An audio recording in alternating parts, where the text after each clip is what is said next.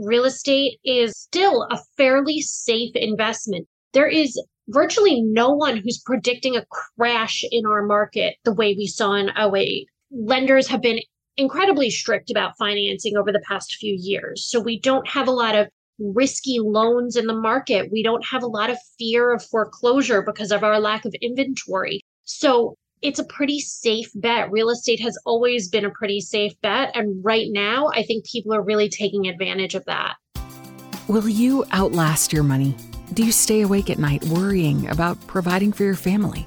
Are you making the right decisions about your investments? There are many life-changing decisions that arise and questions you want answered when going through divorce or after you've received your settlement. This is the Financially Ever After podcast, where you'll hear stories of women like you and get advice from the industry's top professionals. Here's your award-winning and nationally recognized host, Stacey Francis. Location, location, location. I know you've heard that before. It's all about real estate, and we have one of the top experts with us here today. Melissa Rubenstein is a graduate of Tufts University and Fordham University School of Law. But more importantly, for the past 18 years, she has been a real estate professional, understanding everything that you need to know about residential and commercial real estate here in New Jersey and in New York, but also has her thumb on the pulse of what is happening in real estate across the country. In fact, she is an expert also in divorce and works with many clients who are going through divorce, who are struggling with the questions about, do we sell the primary home? Do we sell the vacation home? Helping them be able to find the right price and get the best dollars they possibly can from a buyer. She goes through so much and has advice for those of you who have a vacation home that it may be time to put it on the market. But those that have a primary home, there are things to think about because the market definitely is softening, especially in certain price points of the market. She also talks about valuation issues and how you can stay on a rapidly changing market where the value of your home might be 20 or even 30% less a year ago than it is today. And make sure that you stay to the end because she talks about how to make sure there are no surprises in selling your home and how to get top dollar, giving you tools, techniques, and some savvy advice to make sure you make the best real estate decisions, not only for now, but for your future. So please help me welcome our fantastic guest, Melissa Rubenstein. Melissa, I'm so happy to have you here to talk about what is typically the largest asset of any divorcing couple, and that is real estate. And you are a real estate expert. So we have lots of questions for you today, but I just want to say, first off, a great big welcome. We're so excited to have you here. Great. Thank you so much for having me. And I love talking about real estate. I know. Well, I love talking about real estate too, because, it's where we live, but it's also an investment. Like I said, one of the biggest investments most of us have. And so I just want to kick it off with what's going on with the real estate market post-COVID. Now the interest rates for mortgages are rising. Are you seeing some trends across the country? And if so, what are those? Sure. I'm definitely seeing general trends coming out of COVID. I guess we can take it back a little bit. First, when we were deep in COVID, we had interest rates that were 2.5%, 3%, historic lows, which was amazing because a lot of people were able to own homes. They were able to get into the market, buy especially their first home. But the result of that was that we ate up a lot of the inventory that was in the market. So now coming out of COVID, we've had record sales, record prices, but now we have exceptionally low inventory and we're coupling that with higher interest rates. Interest rates are now topping 6%, which is something that we haven't seen since prior to '08. So we're in a different environment. You would think that with rising interest rates, prices that have gone up 20 to 30% over the last 2 to 3 years, that we would have less demand in the market. But because of this extreme lack of inventory, we still have a ton of demand. So it's probably the most interesting market that I've ever seen. You bring up a good point. So, we've seen over the last couple of years overall housing prices go up 20 to 30%. Are you seeing some softening in prices that either sellers should be aware of or buyers take an opportunity? Yes, it's such, as I said, an interesting market because every price point and every home seems to be in their own situation. There aren't many generalized trends across price points. In luxury markets, we're seeing a little bit of softening, whereas people were moving out of cities wanting 5,000 plus square feet for this very short amount of time. People are now going back into the office. They're commuting again. They're not spending quite as much time in their homes. So those huge homes are seeing a little bit of softening. Homes that are not move-in ready, that maybe need a lot of work, are not getting as many offers because now that people are spending 6% plus on their interest rate, they don't have the cash on hand to renovate the kitchen, the bathroom. That said, entry-level price points that are move-in ready, I'm still seeing bidding wars all over the place. So a question that I have, and this is the $1 million question, if you're going through a divorce, and we tend to work with a lot of clients who are in that luxury market, and jump in, Melissa, when you say luxury, would you say that's like $3 million property and above, or? No, I mean, I think it depends where you are in the country.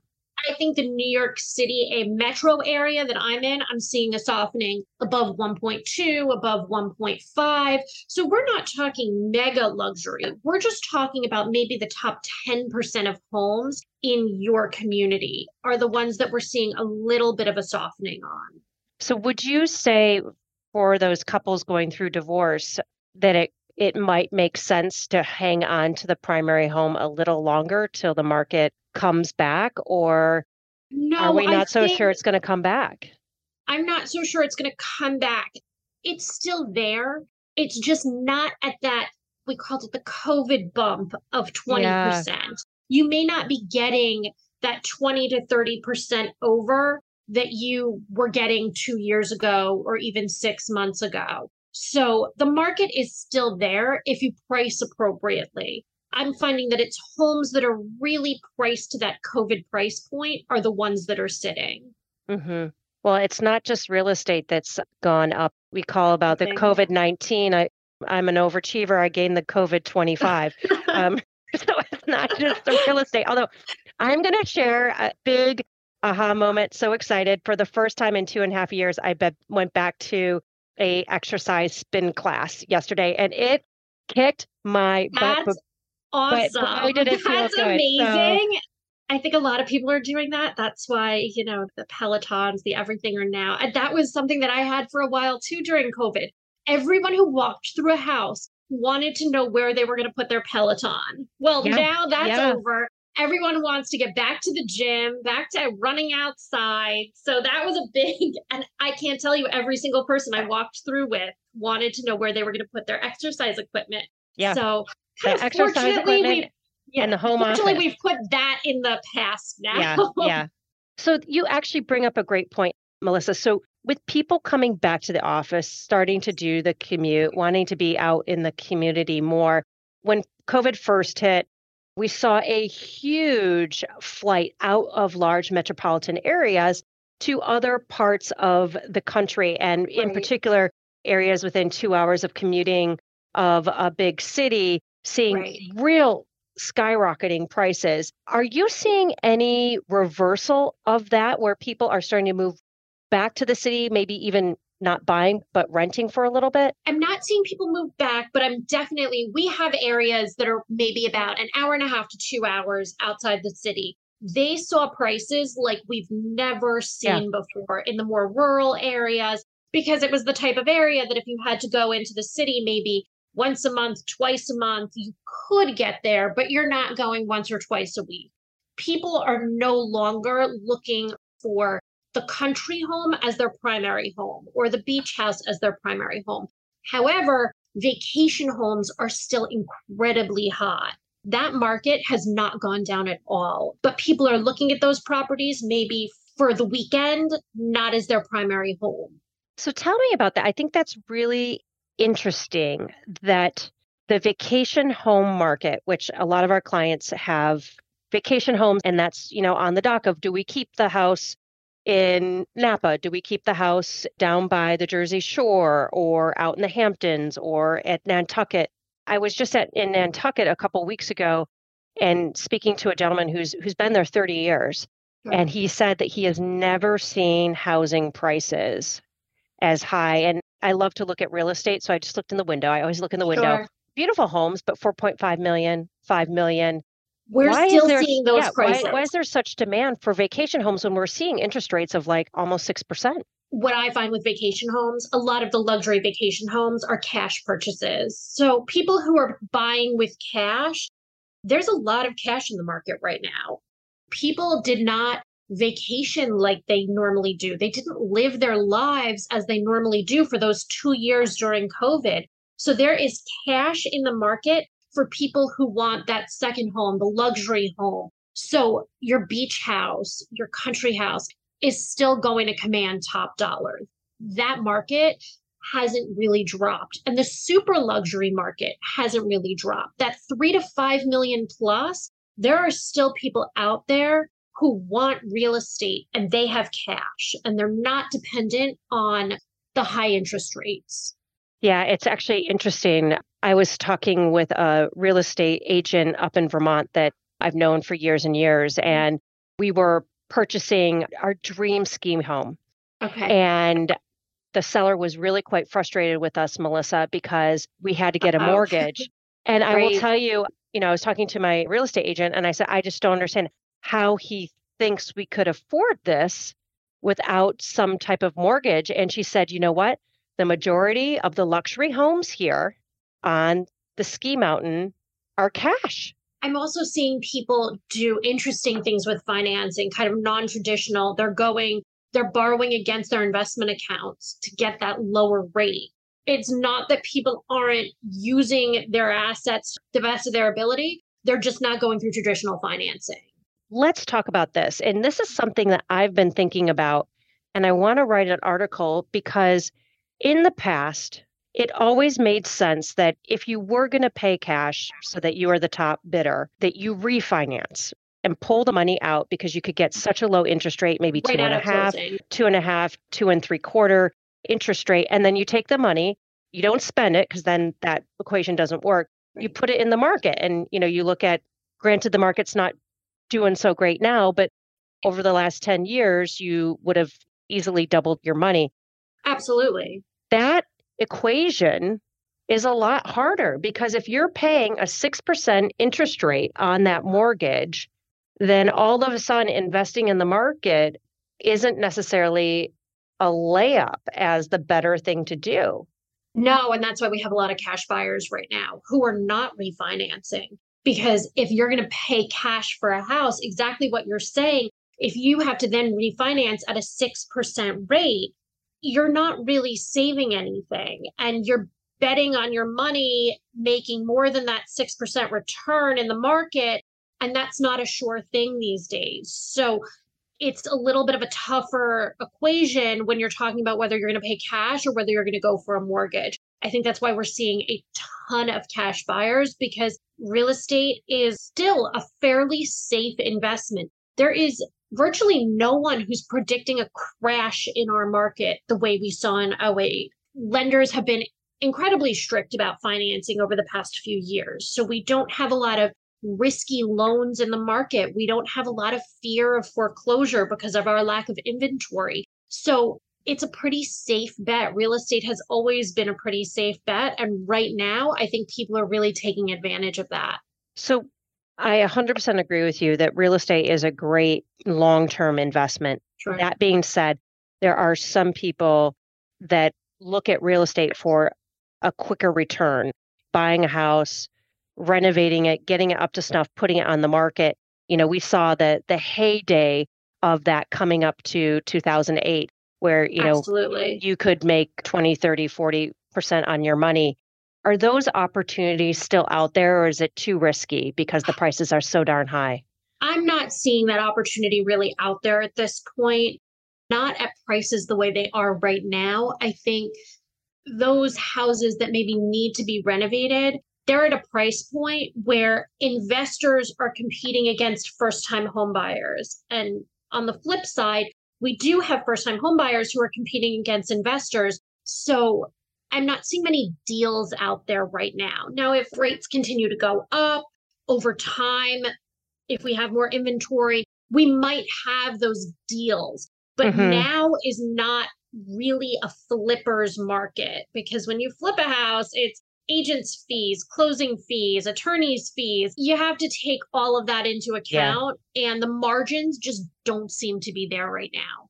Yeah, and talking about investing, we do a lot of analysis on the actual ROI, return on investment, for those renting out properties, and looking at in the scenario of keeping the home versus selling versus renting it out for an income.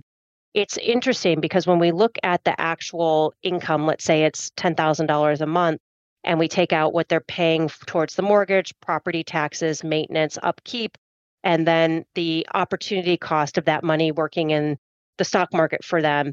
It's interesting because what looks like a $10,000 a month, this is a great deal, we see losses. So I love that you're talking about with the, flipping, that you really look at all the costs, because at the end of the day, those costs really will eat into your return, and it may not be the best place or the best use of your money and your effort.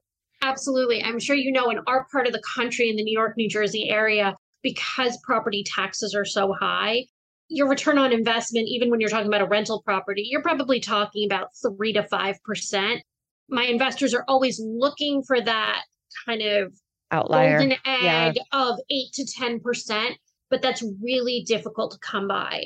What I am seeing, though, is if people are locked into a 2.5% interest rate, and you can capitalize on what are extremely high rental prices right now, those are the people who might consider keeping the home. And especially if it's a vacation property, a beach house, that's where you're really going to get the return, where you've already locked into that interest rate and you're getting the newer, higher rental rates. Because as quickly as the home values went up, rental rates have gone up even higher in the city, out in the suburbs, everywhere. We're seeing a good 30% bump in rental rates, which is also spilling over into our first-time home buyers who are saying, okay, my rent of $3,500 is now $5,000. I need to buy a house. That's why we still have the demand there. Yeah, it's really interesting. We've seen that all across the country, where clients of ours who sold the primary home from their marriage, split the proceeds between them and their ex-spouse, and now are renting. That during COVID, there were great deals to be had.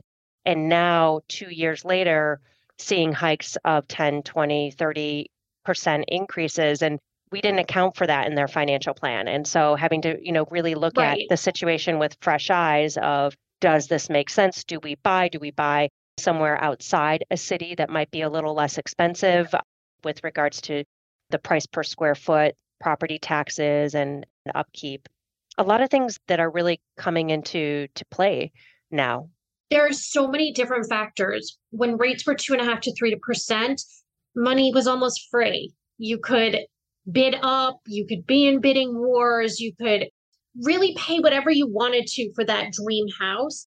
Now we have to look at everything. We have to look at the property taxes, the interest rate, the work that needs to go into a house. Inspection issues are coming up a lot more now with the higher prices and the higher interest rate.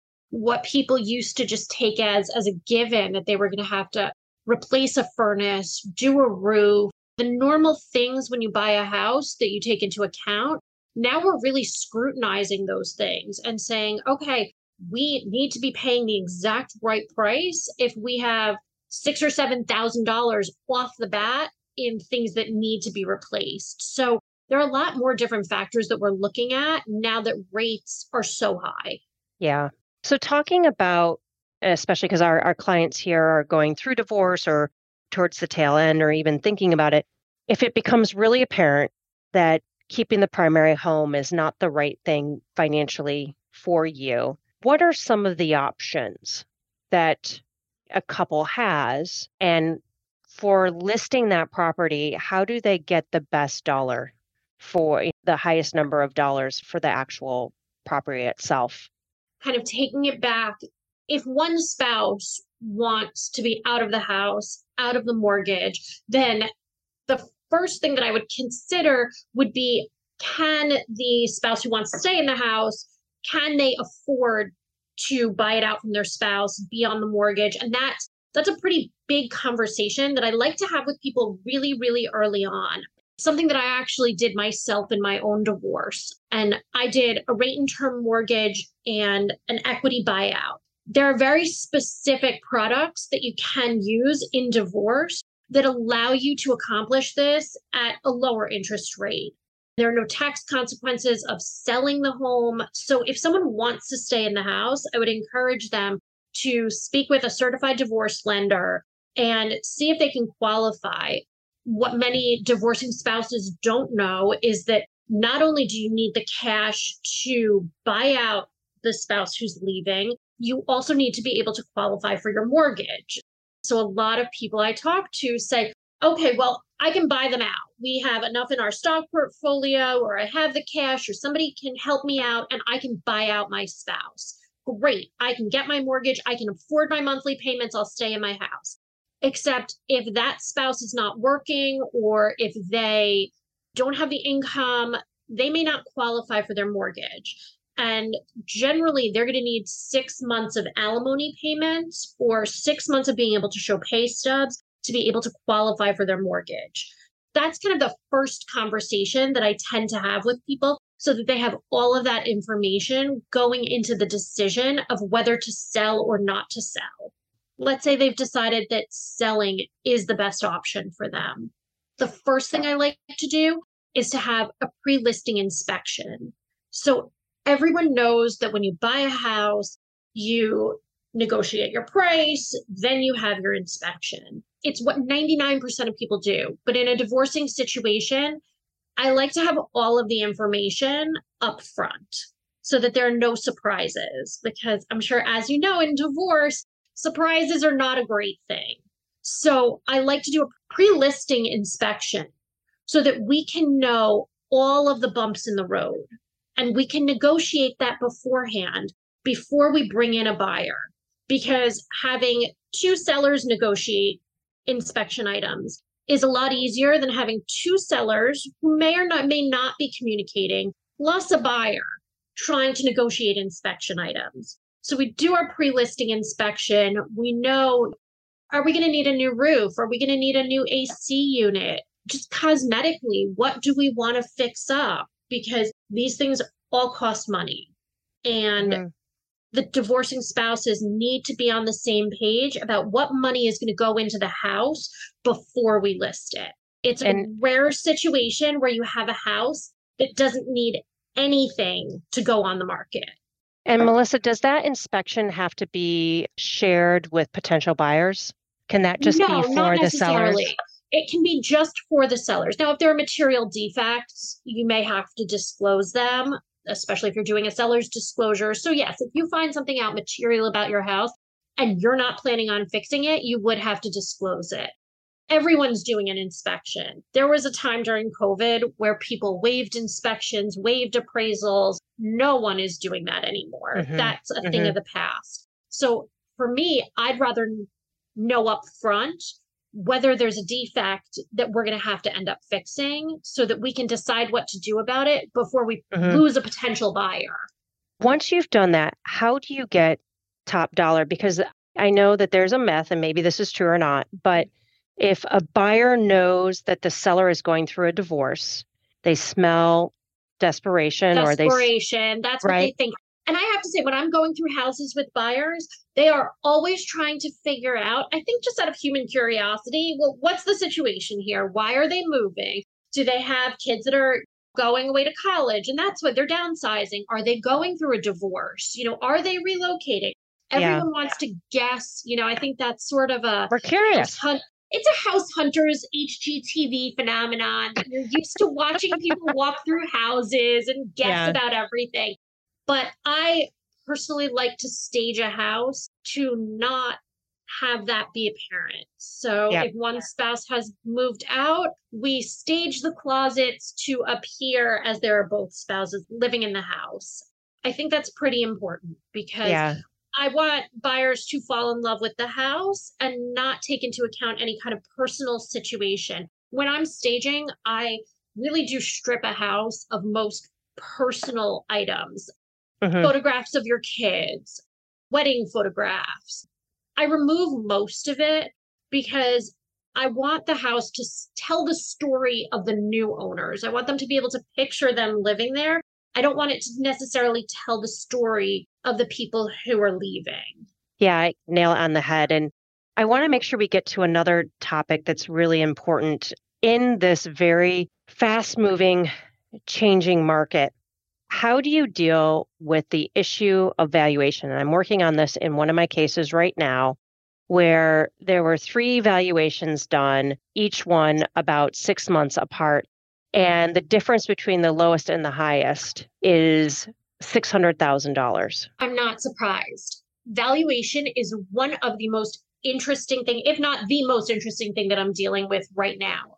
The hardest point in valuation was actually when prices started to really pop maybe a year ago, because when an appraiser comes to appraise, they're looking at 6 months of comparables. So when prices first started to pop, we weren't getting the appraised value that the bank needed because our comparables were all lower. Now it's a bit easier for the appraisers because we have this 6 months to a year of higher prices. So at least I have comparables to look at. So the appraisal issue isn't a big deal. It's the listing price because our market is so sensitive right now. And if you list it slightly below to market, you're going to get offers. If you list it 10%, 5 to 10% above what the market considers to be the value, you're going to sit. And I'm watching this with homes in very similar price points where some are selling right away, some are sitting for 2 months. And it's really looking at not only the most recent sales, because sales tend to lag 60 days behind the accepted offer. So even those 60 days, things have changed so drastically. I'm looking what's currently on the market. How fast have they gotten an accepted offer? So if you're priced at $1.5 million, your comparable was priced at $1.4 million, they got an offer accepted within the first 3 days. We're going to want to really look at that $1.4 million number and not list it at $1.6 million, because $1.6 million, you may be sitting for the next 2 or 3 months. So we're not looking at sold data as much as what's happening in the 2 to 3 weeks prior to listing. So that's sensitive. Yeah. So I have 2 questions. The first one is back to that appraisal. Is it better to have a formal appraisal by an appraiser or a real estate agent? So that's the first question. And then the second question that's the follow-up is, can the selling price be drastically different than the appraisal? I'd say to the first point, I would rather have a real estate agent who's on the ground in your neighborhood valuing your property, because kind of like I was saying, we're looking at things that happened yesterday. I'm looking at houses that went on the market in the last week. What's gotten an accepted offer in the last 2 weeks? And appraiser is 6 months, right? They're looking at 6 months and they don't care whether the sale was and a sale 6 months ago could have been an accepted offer 9 months ago. So they're really not looking at real-time data. I'm looking at up to the minute data of what's listing. I look through the MLS every day and I see what's actually listing and what's getting accepted offers within the last 24 hours. And that's how we're valuing houses right now. Yep. Makes sense. Makes sense. And then have you seen a big difference between what the appraisal value from an appraiser came back with versus what a house went on the market for and what the accepted offer ended up being? So I would say yes in the beginning of the price bump. So in that early 2022, late 2021, we were seeing such crazy bidding wars that appraised value could have been 20% lower than what the actual purchase price was. Now, of course, the bank will only lend on the appraised value. So people were coming up with cash to make up the difference. We're not seeing that much anymore. As I Yeah. said, appraised values have gone up so much. They've caught up with the market. So I'm seeing people not only not waive the appraisal, but they're really sticking to that appraised value. They do not want to feel like they're overpaying for a house anymore. It's the difference of having a 2.5% interest rate versus a 6% interest rate. That appraised value is really important when you do go get the mortgage, because we had this happen. I don't think it's happening as much now as it was during that really crazy bump time where properties were appraising well below what the sale price was. And then if you're Absolutely. trying to get a mortgage on the sales price, the bank's not going to be so happy. Right. And that was really affecting my first time home buyers who tend to really need to stick with the amount that the bank lends. When you have people who are trading up, people who are going to that vacation home, Yeah. people with more of a high net worth, they could kick in the cash. They can refi later because now they could probably refi and cover the whole purchase price. But during that time when appraisals were particularly low, people had to put in a lot of cash, and it really did hurt my entry level buyers the most because they Yeah. are the ones who are maybe they're only putting down 10% and they need the bank to come in with that appraised value. Yeah. This has been so enlightening. We've gone through market trends, I know, what to do there's if you so have much to cover. what to do if you have a vacation home versus your primary home, how to deal with valuation issues in such a fast changing market, the difference between working with an appraiser versus a real estate agent for getting that real value of what things are going to go on for the market.